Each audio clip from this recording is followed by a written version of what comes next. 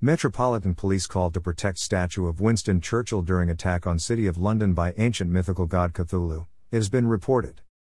Following news that a gigantic serpent-like entity had climbed out of the Thames near Parliament and begun terrorizing civilians, police officers from all over the city were called upon to protect the statue of Winston Churchill at all costs. I need the truth has heard. Officers formed a ring around the controversial former Prime Minister and reported that they could only watch as the winged god Cthulhu tore members of the public limb from limb, sources said. Watching the carnage unfold, one officer noted that the only upside was that the statue was as safe from harm as possible.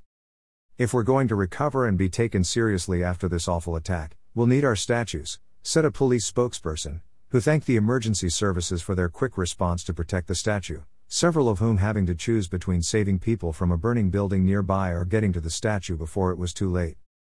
"In hindsight, it was a no-brainer," said one patriotic officer, who shrugged off praise, saying they were just doing their job. The Met said it was unfortunate that a choice had to be made between saving lives and statues, but it was felt that the police had made the right decision, because you can't replace statues.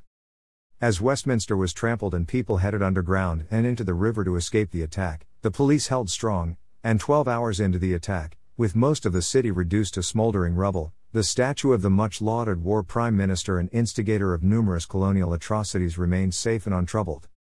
Speaking to I Need the Truth reporters at the scene, the officers dispatched to the scene said they were proud to protect their country's treasures, even though at times they did have to deter frenzied members of the public from breaching the protective cordon which was cocooning the statue of the openly racist former prime minister, described by one officer as the safest place to be during the relentless Cthulhu assault. Officers said it was difficult having to bash the skulls of desperate members of the public seeking sanctuary from the mythical beast, but orders is orders. Patriots later took the blood-soaked, corpse-laden broken streets draped in Union Jacks to celebrate the police's efforts to save the statue.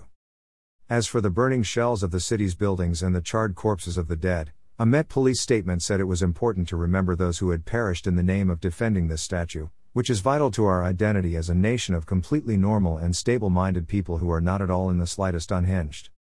Sources have confirmed that Cthulhu has now left the City of London behind it and is heading north, where there are many more iconic statues that will require assistance.